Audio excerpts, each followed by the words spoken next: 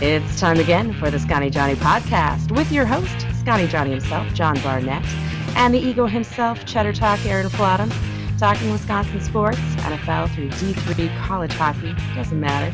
Two mics, two crusty vets, two opinions, one based in reality and one based in what do you bet on Twitter, with music by Delete Great Cars and Trucks.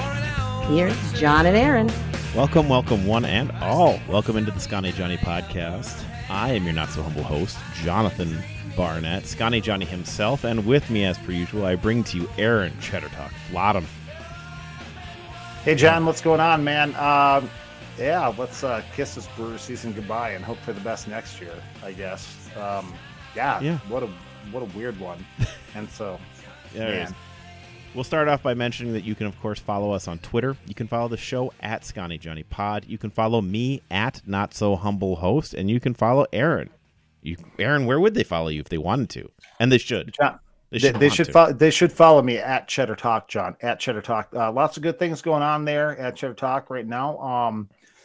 We're rolling into the election season, John. Jeez. So there's some serious trolling going on. Trolling, yeah.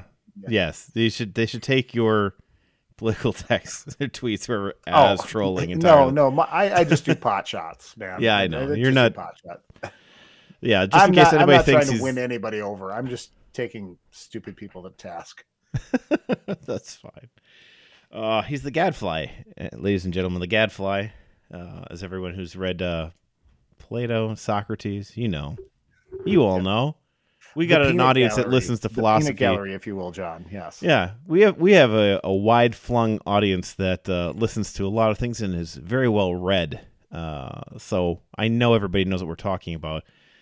But yes, this is our requiem to a Brewer season we're going to start off with, and we got a couple other things we wanted to round out to get our last call in this week, and we don't want to make a 2-hour podcast. So this is what we've got for you to close out this week. And so again, thank you for joining us from wherever you are around the world. We're glad to have you.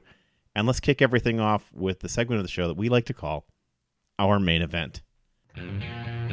Starting things off with the main event.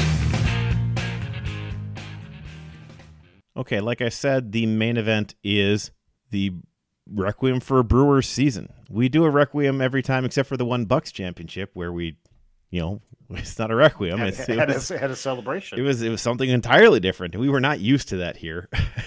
So, but yeah, Requiem for a Brewers season. It's definitely a disheartening season. And just trying to and I know Aaron will both get a second here. I won't rant out like I did.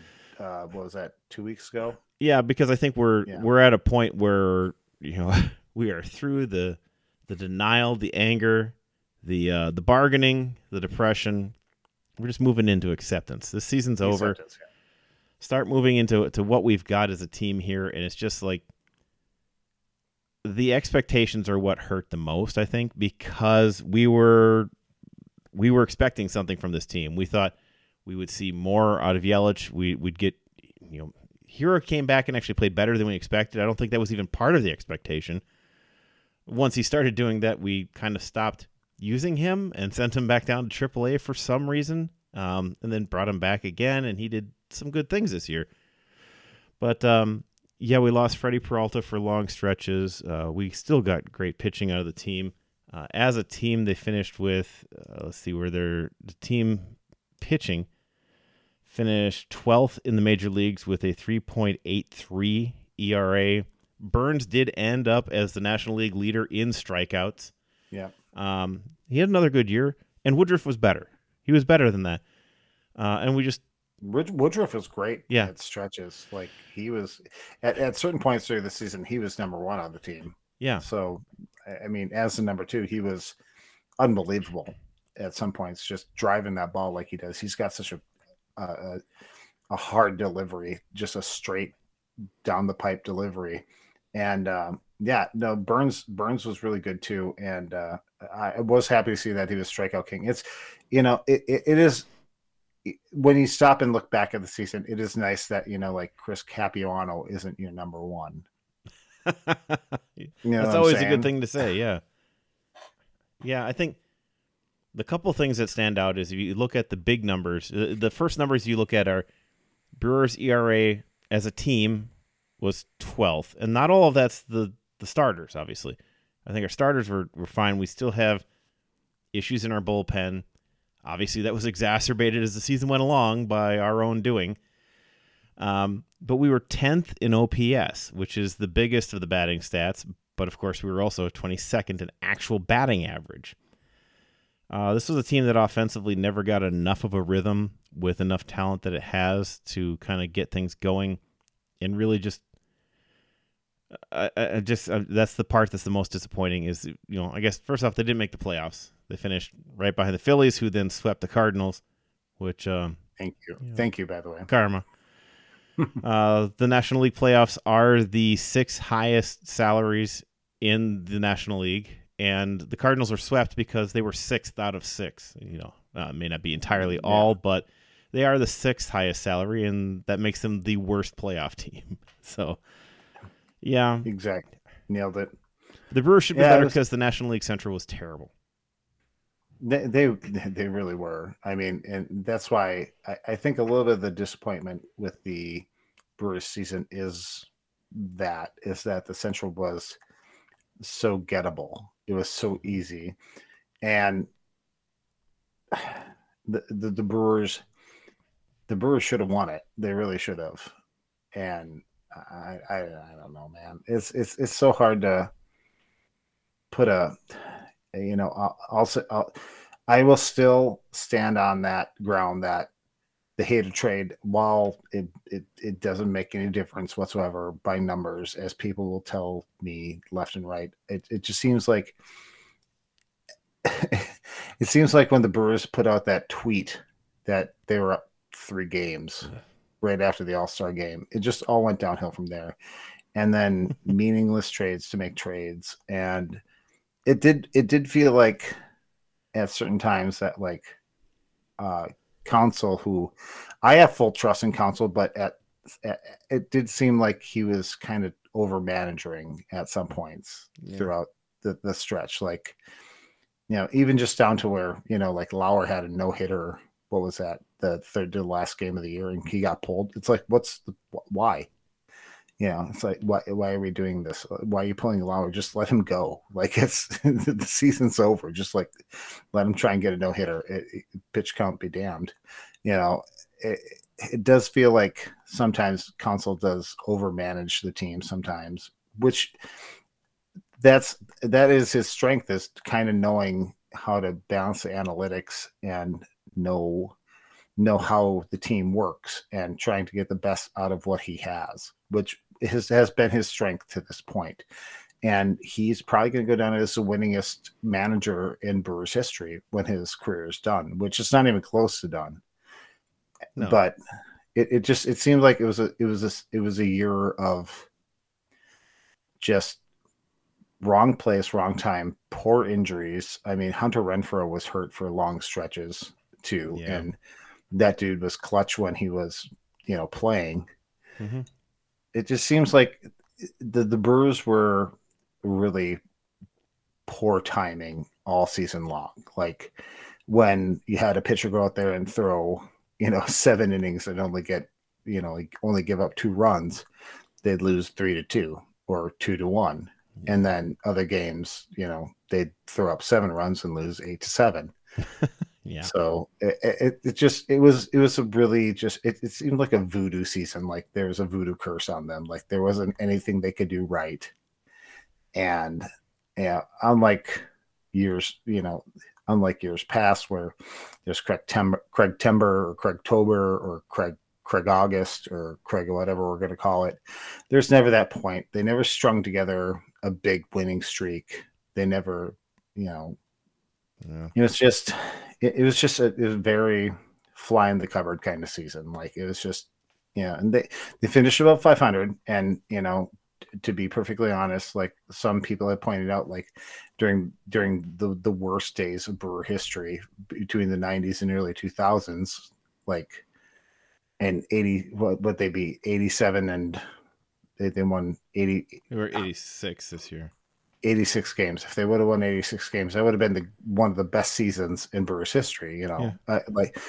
And as we're in this A for acceptance stage right now, it's like, okay, it wasn't that bad, but I mean, it kind of showed with the attendance down the stretch too. Like even though the Brewers were just 2 games out of the wild card for most of September behind the Phillies, the fans weren't showing up anymore because it felt like the team was lost. That's kind of what it felt like from mid-July on, just like they were lost. There was, I don't know. Well, I don't know. I don't know how to describe it. It was just kind of a season at best. So yeah, I think one of the big things, like you just said, and what we're kind of talking about here too, I'm just looking through the list of their entire records here. The Brewers won 86, and I'm trying to think when the last time they won 86 games was the year before they had that 4-year playoff run. When we won 86 after having not made the playoffs for a long time, and we were second in the division, and you're just like, wow, this is really the start of something. The problem is now it feels like we kind of missed what we were shooting for there, because that was the spot where we were building, and now we feel like we're going back down. So that's the feeling here. So that's definitely true. The window is still open. Like, yes, how you talk about windows being open and closed for championship runs or even playoff runs. And this team's window was still open. It wasn't close to even closing. Like, this wasn't supposed to be the year that the playoff window closed. But it did. It's just, I mean, for all intents and purposes, the window was wide open still. And it just, that window is still open, like, for next year. Like, it really can be. I think the big thing is just going to be, I think like we talked about last week, they got to find a couple things in here, and it's got to be bats. They are going to have to find somebody to be a setup to Williams, because Devin Williams still can play, and I think he's a decent closer. I mean, he really is a good closer. He's had his moments here the last year and a half or so, but they need a setup guy better than what they've had. Boxberger can't be the setup guy. Boxberger's got to be your 6th or 7th inning pitcher. Suter's the guy who gives you the 5th, 6th, 7th. If you need 2 innings or whatever it is, something's gone wrong, you bring in Suter. They got a couple other guys we want to see, but the biggest thing is the best players we've got coming up in the next year and a half are mostly outfielders.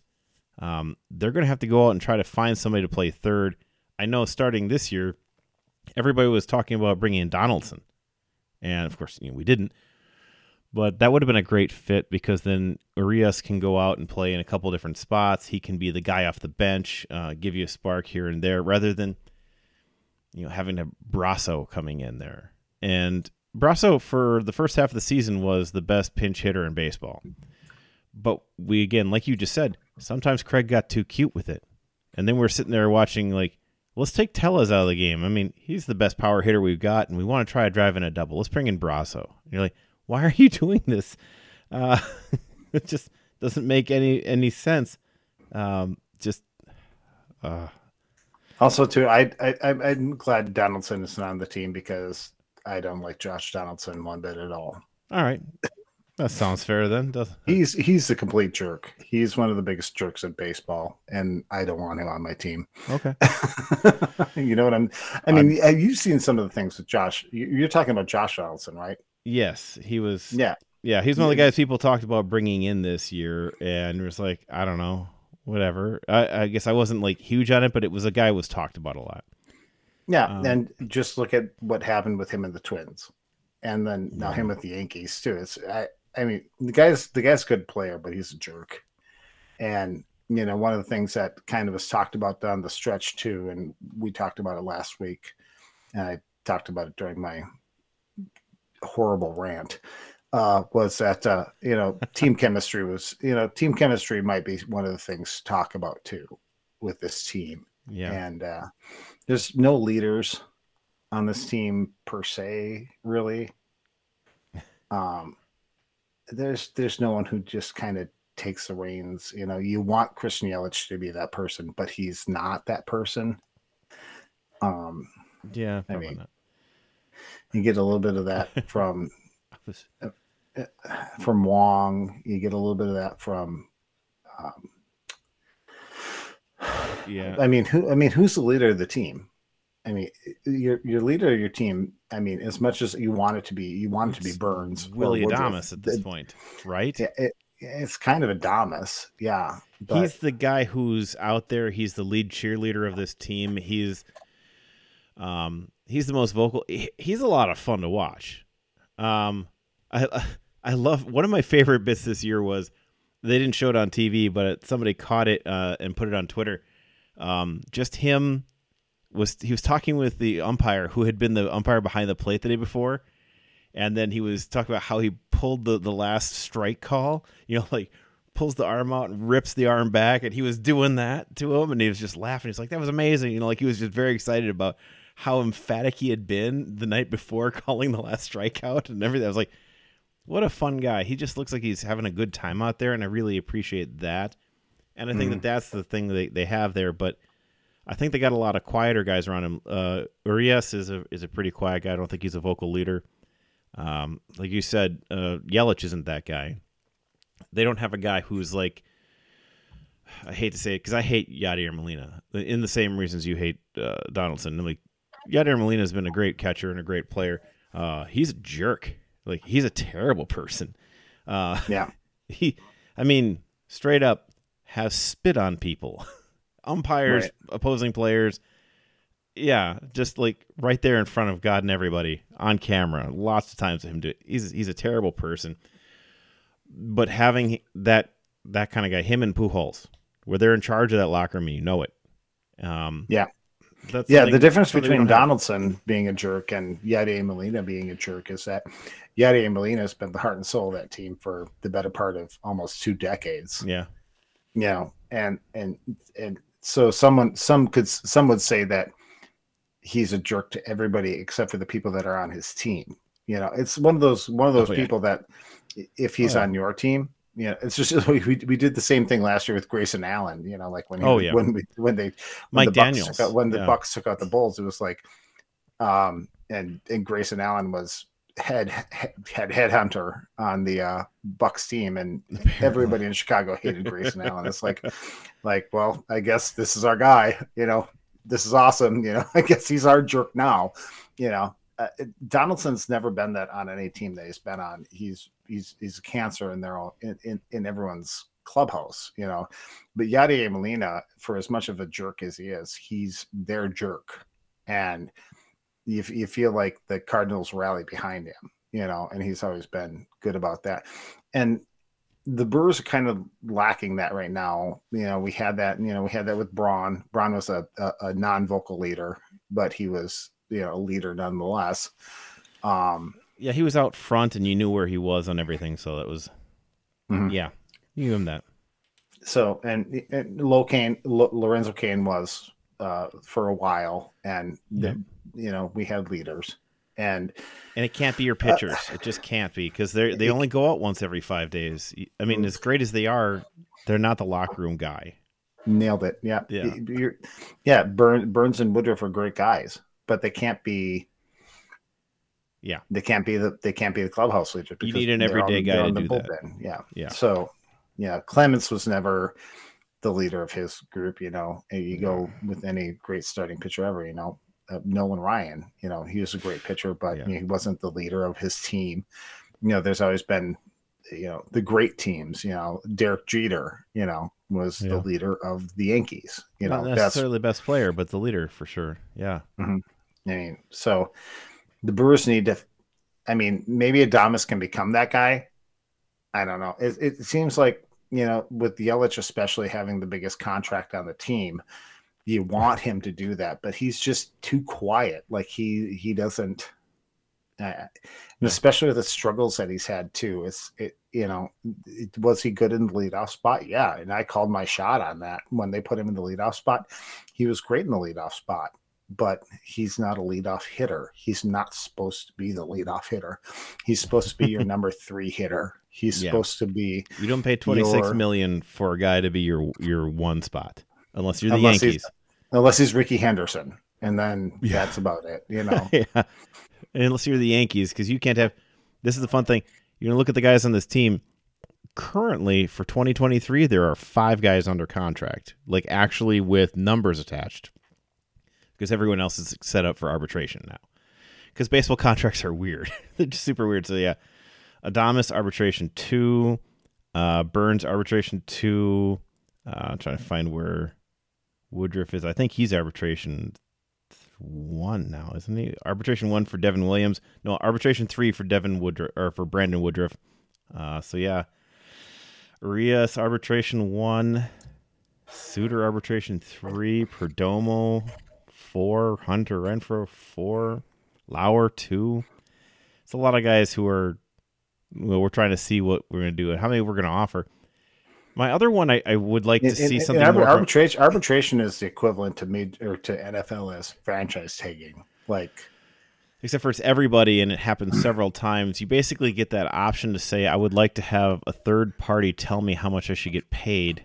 And right. I mean, not all these guys will actually go to arbitration because the team's going to make them an offer. And if they are good with the offer, they'll avoid the arbitration by just having an agreement for the season and then go back to arbitration next year, possibly. But yeah, the only guys right now who are locked in and not going to arbitration are Yelich, Wong, Peralta, Boxberger, and Ashby. I expect Ashby is going to get better. Lauer will probably get a little bit better. We are at the height of what Woodruff and Burns are going to be. I mean, and they've been great. And I don't think that they're going to like fall off a cliff here. I'm just saying like we're at the height of what they can be, which is, all-star pitchers, Cy Young contenders. So that's great. So hopefully we can. But this window with these guys and the arbitration numbers are going to be high. Like these are going to be. What should you get paid? Well, what do you pay a Cy Young pitcher for a year? It's going to be big. So, yeah, what this team is going to look like after the World Series, it's going to be something to be seen. That's what I was getting at with like the NFL franchise tag or the other tags you can do in the NFL. It's like you don't want to get to that point, like to have someone play for the minimum that you can pay them for anymore. At some point they're going to become disgruntled if they're just, making only. Or it's not just the two of you at this point. I mean, you're going to have a third party who's essentially like a lawyer / judge type person who's going to come in and review it and say, let me work this out between the two of you. And it's not, to clear this for some people, it's not mediation, it's arbitration. So each side creates basically a draft of exactly what they think they should be. They're going to make their comparisons to similar like players and what they should get. It's kind of terrible because you're not just pitching back and forth at each other. Like, how about this? How about this? How about this? You're saying, I think you're this guy. And you're going to go low because it's going to come higher. And the pitchers are going to come in and say, like, I think I'm this guy. You have to write something out telling your pitcher exactly why you don't think they should get paid. It's a weird system. Mediation would be a third party goes between the two and tries to work out something, giving you different ideas. This is just straight up arbitration. Each of you writes a filing of some sort and submits it, and then they'll see what they can do. And that's why I said that's why it's. I look back to remember when Kirk Cousins kept getting franchise tagged by the Redskins back in the day. That was the Washington football team. Yeah. The Guardians now. Guardians now. No, the Commies. No. Yeah, Commanders. Commanders. Sorry, I lost track of my team renamings. But yeah, you just said it. You nailed it on the head. Here's why we don't want to pay you, and it's like, come on, guy. Like, dude, like that's kind of a shot. Like we want to pay you, but we're not going to pay you that much. Yeah. It's just a really crappy situation, and at best we're going to have Burns and Woodruff for maybe one more year, and then So I talk about baseball all the time with my coworker Matt Tracy, and there between Churiel and all the other young guys that are coming up, there's a core of really good baseball players coming up. Like you said, mostly outfielders. Yeah, but you worry somewhat about the window. The window is still open for the Brewers because Burns and Woodruff will be back next year.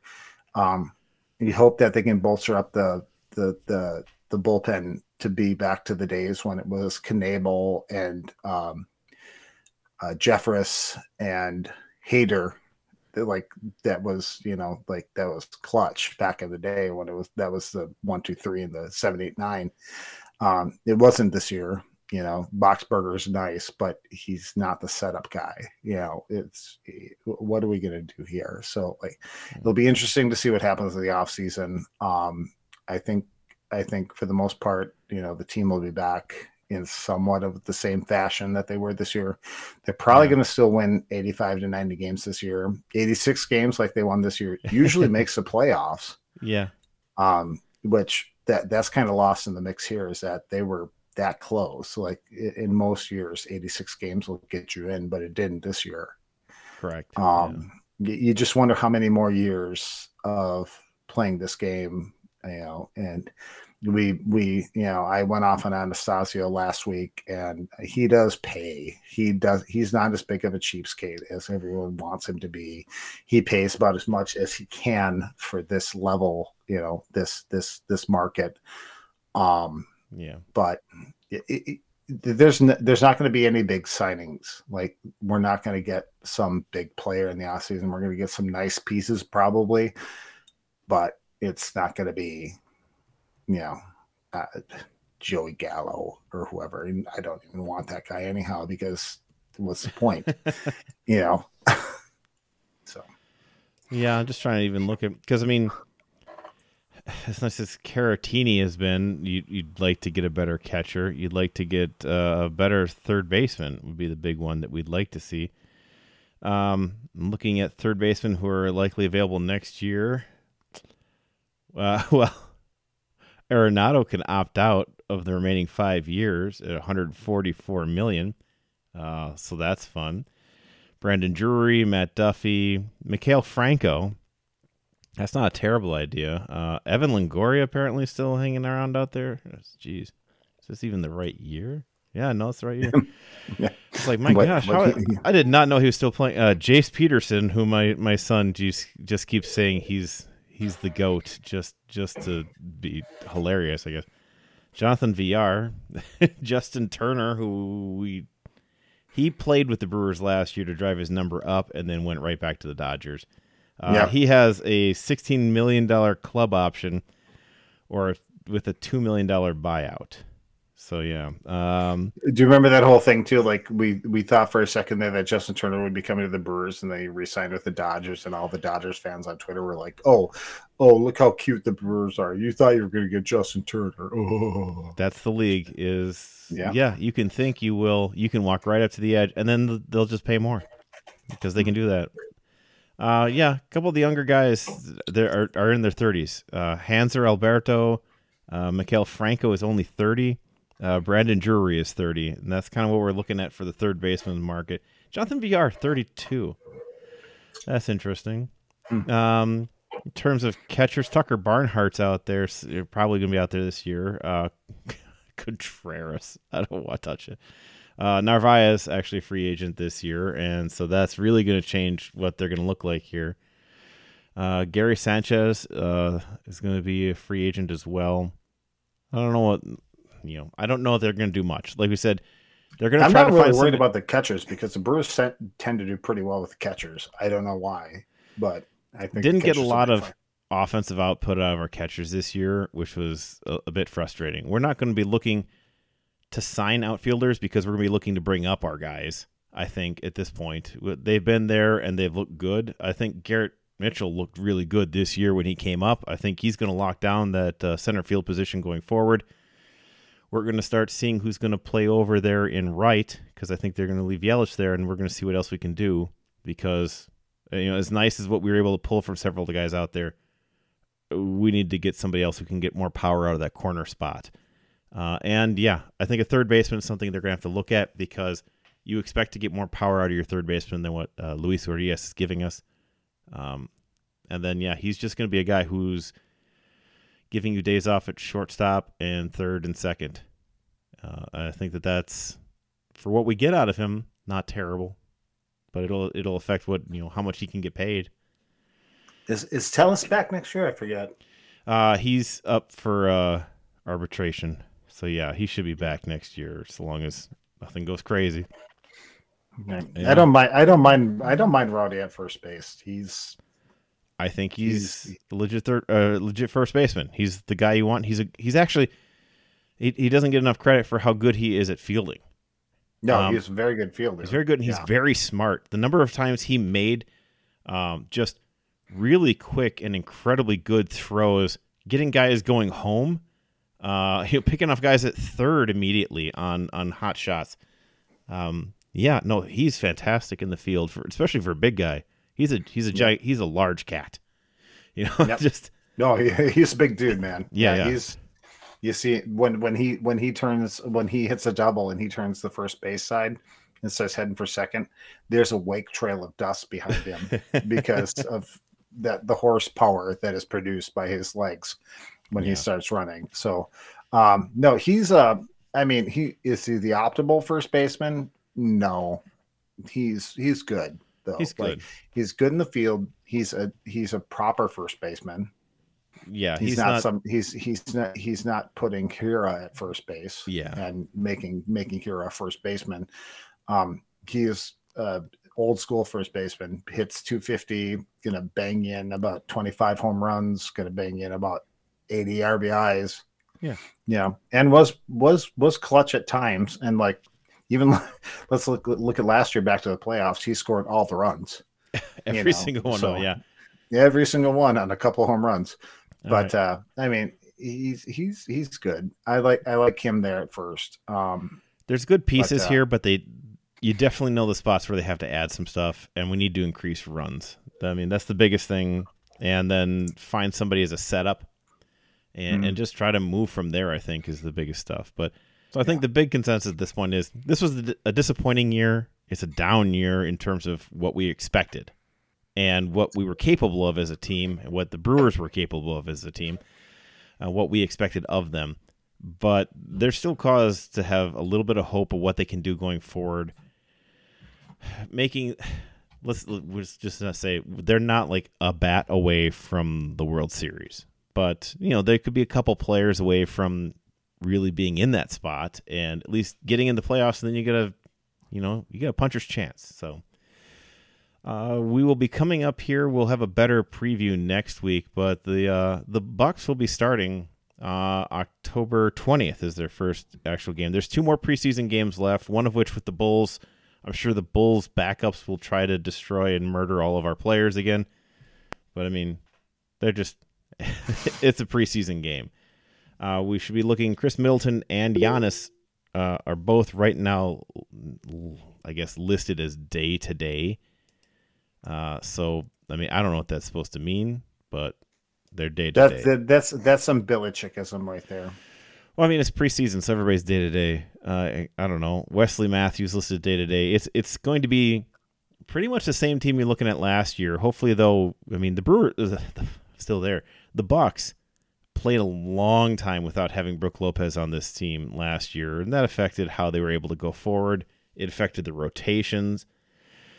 Serge Ibaka is back on this team. He's still hanging out here. And we're still looking at Holiday and Allen playing the guards, Middleton, Antetokounmpo, Brook Lopez.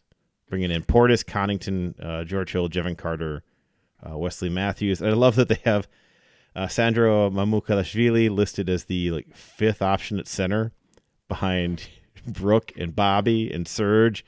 And then, Giannis and then Sandro. But yeah, I feel that really had the Bucks not lost Chris Middleton for the entire playoff, they would have been back in.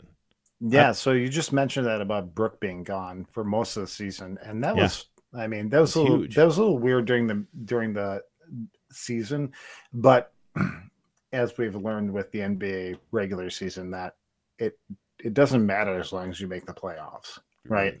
As long as your team's all back together. Like if Brook needs to take most of this season off too, to make sure that he's healthy for the playoffs, that's great, because the Bucks will be fine without him during the regular season. Having Middleton gone during the playoffs was huge. And especially sees being that he's a Celtic killer. And it changes how they're able to I guess, spread the floor with the team because Middleton can make his own shot in so many ways, and it changes Giannis's drive if he can kick to Middleton, or if Middleton's there to make the shot and Giannis can go finish. It changed a lot about how that team was able to operate and run the offense. Just a lot, because nobody else out there has what Middleton can do. If you say you're playing Wesley Matthews instead of Middleton, no. Just no. I don't care who else you got there. Nobody can do what he does with the ball. And Chris can disappear for days on end, like for games on end during the regular season. But you just have to look back 2 years to the championship run, and not just playoff. I got to adjust that because they did win the championship. We keep forgetting that as Wisconsin sports fans because weird. But yeah, like that championship run, Chris Middleton was absolutely 100% clutch, and he is the number 2. You lose your number 2. It's just like basketball is the biggest thing with this. When you lose one of your 1 to 5, number 1 to 5, everybody else has to shift up 1. And now your 3 is against their 2. Your 4 is against their 3. Middleton is such a good. He makes Drew better. He makes Giannis better. He makes everybody better. Yeah. And he has moments, and I say this without hyperbole. He has his Kobe moments, like where he can just take over and just start shooting lights out. And he can just do that. There's things that Middleton can do that other people can't do. Right. And let's just make sure he's healthy going into the playoffs this year.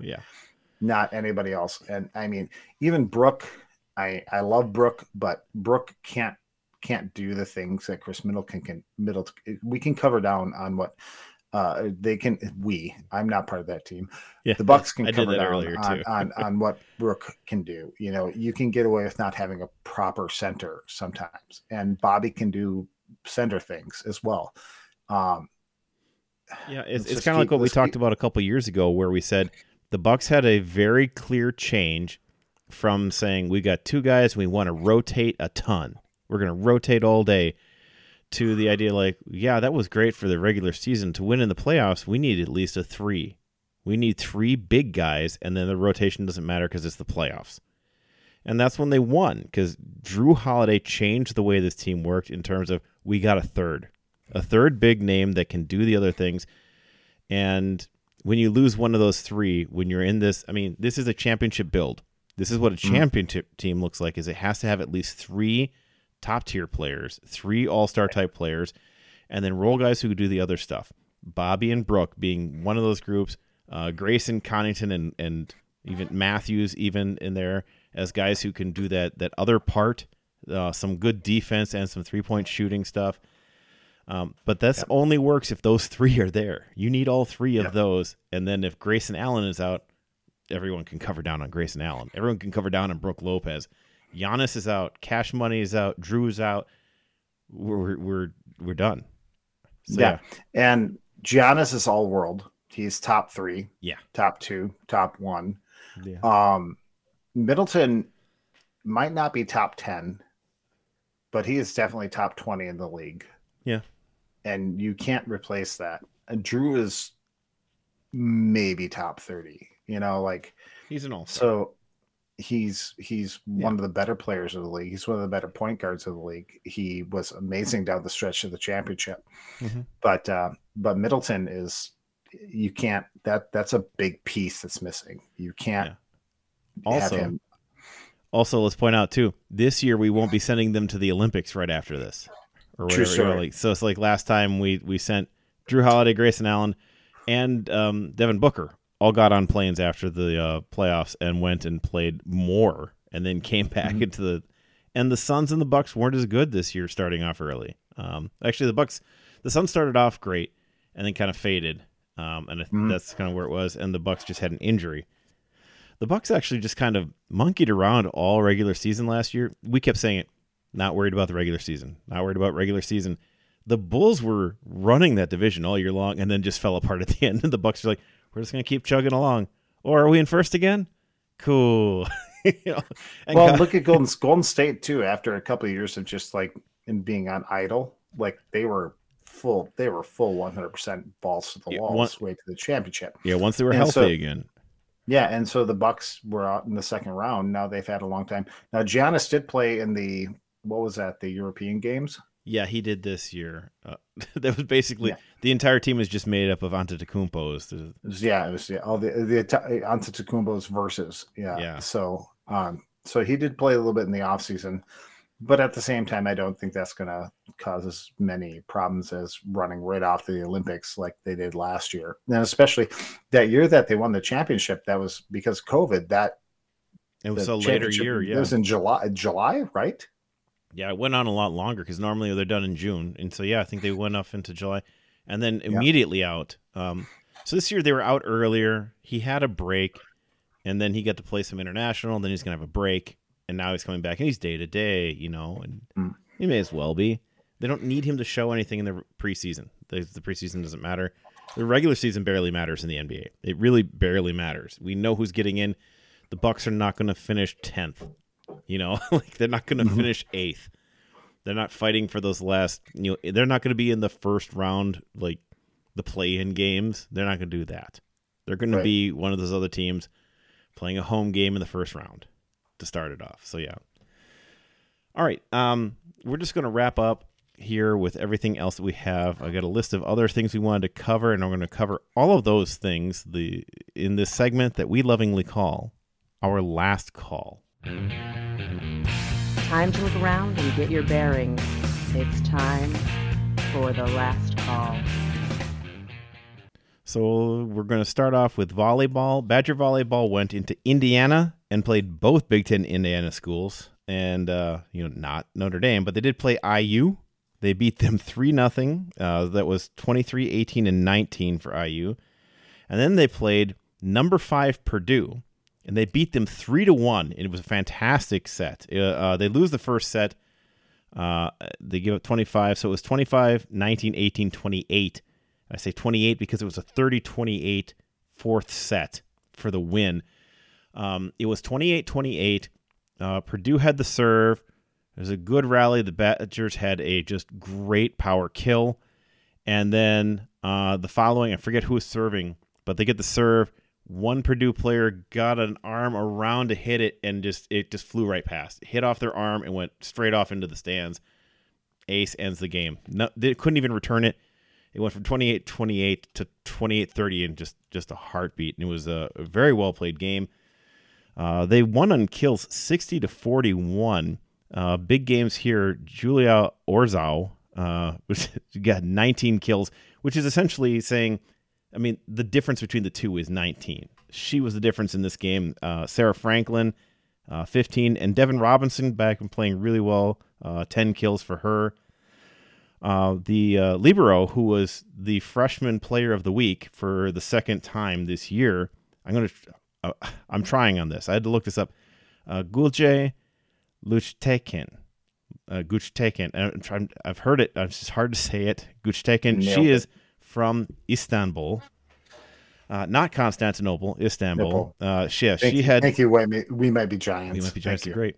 She had 22 digs from the libero position. As I said, freshman of the week for a second week in a row in the Big Ten, looking great. Against Indiana, I would say Franklin had 13 kills, Danielle Hart had 10, Robinson had 5. Guchtekin had 2 aces and 10 digs in that game. She was second in digs because Orzau had 11. So that's someone from Istanbul and someone from Poland. So someone from Turkey and someone from Poland really helping carry this team. That's a sophomore and a freshman. So looking good. The Badgers now move up to That sounds like an awesome fusion restaurant, Pepper. Yeah, right? Oof. Right. They have galamki and, naan or something like that. I don't know. It'd be so great. Badgers move up to 5th. They basically jump Purdue. Purdue drops down to, I think, 8th at this point. The Badgers will be playing on the 14th at Iowa. And then the 16th, they'll be playing Michigan, and they'll be on ESPN2. So make sure you go watch that. Everybody's got that. The other ones are on Big Ten Plus. So I'll be watching, but not everyone has Big Ten Plus. But yeah, ESPN2 on the 16th against Michigan. Both those games unranked. There'll be a little bit of a time here where the Badgers will be playing some unranked opponents. In D3 volleyball, I just want to point out UW Whitewater is number 9 right now in the country and 16-2. They just had a 3-0 win over Montclair State in New Jersey. They won that 13-21-9. UW Eau Claire is number 13 in the country. They're 13-4. They just had a win against Swarthmore, which is in Brooklyn. They went 3-1. No, I'm sorry. That's not Eau Claire. That was Whitewater beat Swarthmore in the second game. I was going to say, we're going to have to do a deep dive on some other college that we've never heard before, but you already had that. Good job. Elmhurst, that's the team that Eau Claire beat. Elmhurst Blue Jays, they beat them 3-2. So 25-21-20, 25-6. So 15-6 in the fifth set to get the win. UWSP is ranked 16th right now. They had 2 games. They played Carroll College, and they beat them 22-25, 19-13, and 3-1 win. And then this is all in Waukesha. So they played Carroll, and then they played North Park in Waukesha. North Park, which is a Chicago school. They are the North Park University Vikings. I had to look that up for you.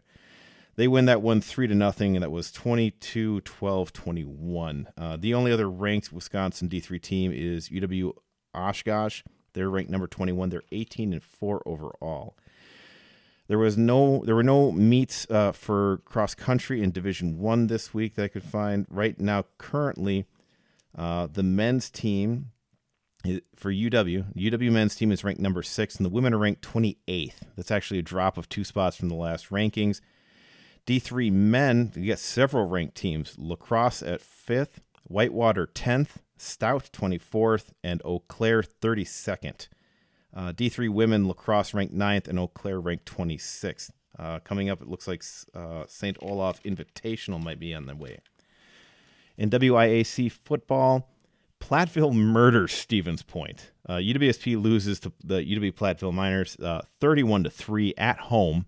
That's just... Point is just, they may not win a game all year in conference. They're just not having that kind of team. Number 4, UW Whitewater, previously number 4 Whitewater, beats Eau Claire in Eau Claire 45-24.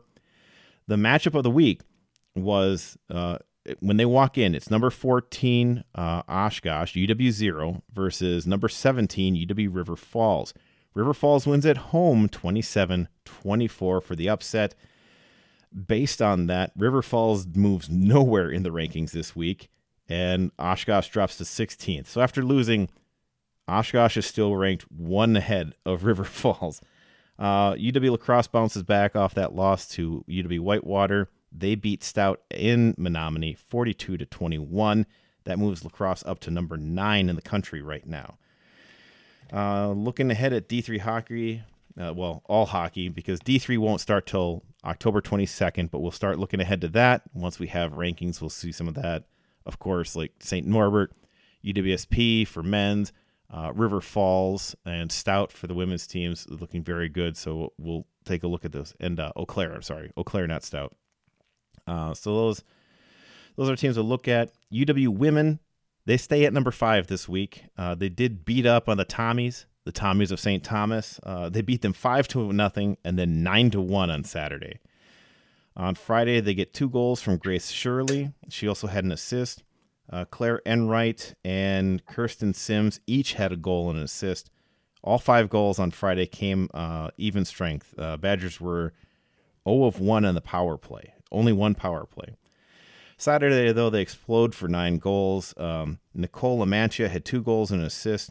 All the other goals were just 1 goals, 1 each for Layla Edwards, Sarah Wozniewicz, Carolyn Harvey, Maddie Wheeler, Jessie Comfer, Britta Curl, and Casey O'Brien. They were 3 for 5 on the power play that night. And they chased the UST goalie after just 2 periods. So she played 40 minutes, and then they brought in another goalie because it was just way out of hand. So very good there. UW men, they go to Columbus to play the number 11th ranked Ohio State Buckeyes this last week. They lose 1-3 on Friday, and they were down 3-0 right away. With, about 3:12 left. They broke up the shutout. That was a goal by Ben Dexheimer. He got an assist from Matthew de Saint Phal. and he broke up the shutout at least. The one on Saturday was much more frustrating because the Badgers got out to a 3-0 lead. They scored with 34 seconds into the second period to take a 3-0 lead. Goals by Jack Horback, Brock Caulfield, Cole Caulfield's older brother, and Owen Lindmark. But they were also then outshot 28-20. 4 penalties for UW in this game. That led to 2 out of 4 penalty kills, meaning 2 out of 4 power play goals. And they lose then 4-3. So getting swept to start the season in a game 2, they should have won the second one. And they let it slip away, and they let that walk away, and that's not great. But they're going to come back. They're going to each play unranked teams coming up here. The women's team are going to go to St. Cloud State, and the men's team will welcome St. Cloud State to the Kohl Center. And that is all that I have there. Did you have anything else that you wanted to add, Aaron, before we signed off here today? No, good wrap up on all that, John. Thank you for doing that. Wanted to pull in a lot of things. There's a lot of things going on in a lot of other sports, and it's good to catch up on those. Everybody should go watch ESPN2 this week to catch up on that. The Badgers playing on ESPN2 in volleyball. A lot of the women's hockey games and men's hockey games are going to be on Big Ten Plus, unfortunately, because it's not as much people watching women's hockey, and the men's hockey team is not going to be as good this year. So unless they're playing somebody like Michigan or Minnesota, you might not see much of them unless you go to the games, which go to the games because it's a fantastic place to watch hockey. It's the opposite of the sports abyss. It is a sports flood right now, but if you will. From here on out, we won't have any Brewers to talk about, so there's that. All right, everybody. Thank you for joining us again from wherever you are in Wisconsin, across the U.S., and around the world. Thank you for joining us again for another wonderful week of Wisconsin sports, or at least a week of sports. And remember to follow us on Twitter at SconnieJohnnyPod, at NotSoHumbleHost, and at Cheddar Talk. And remember, whether you are on the town or on the go, it is always on Wisconsin. This has been the Scotty Johnny Podcast. Remember to find the boys on Twitter at SconnieJohnny1 or online at SconnieJohnny.com. Thanks for listening, and on Wisconsin.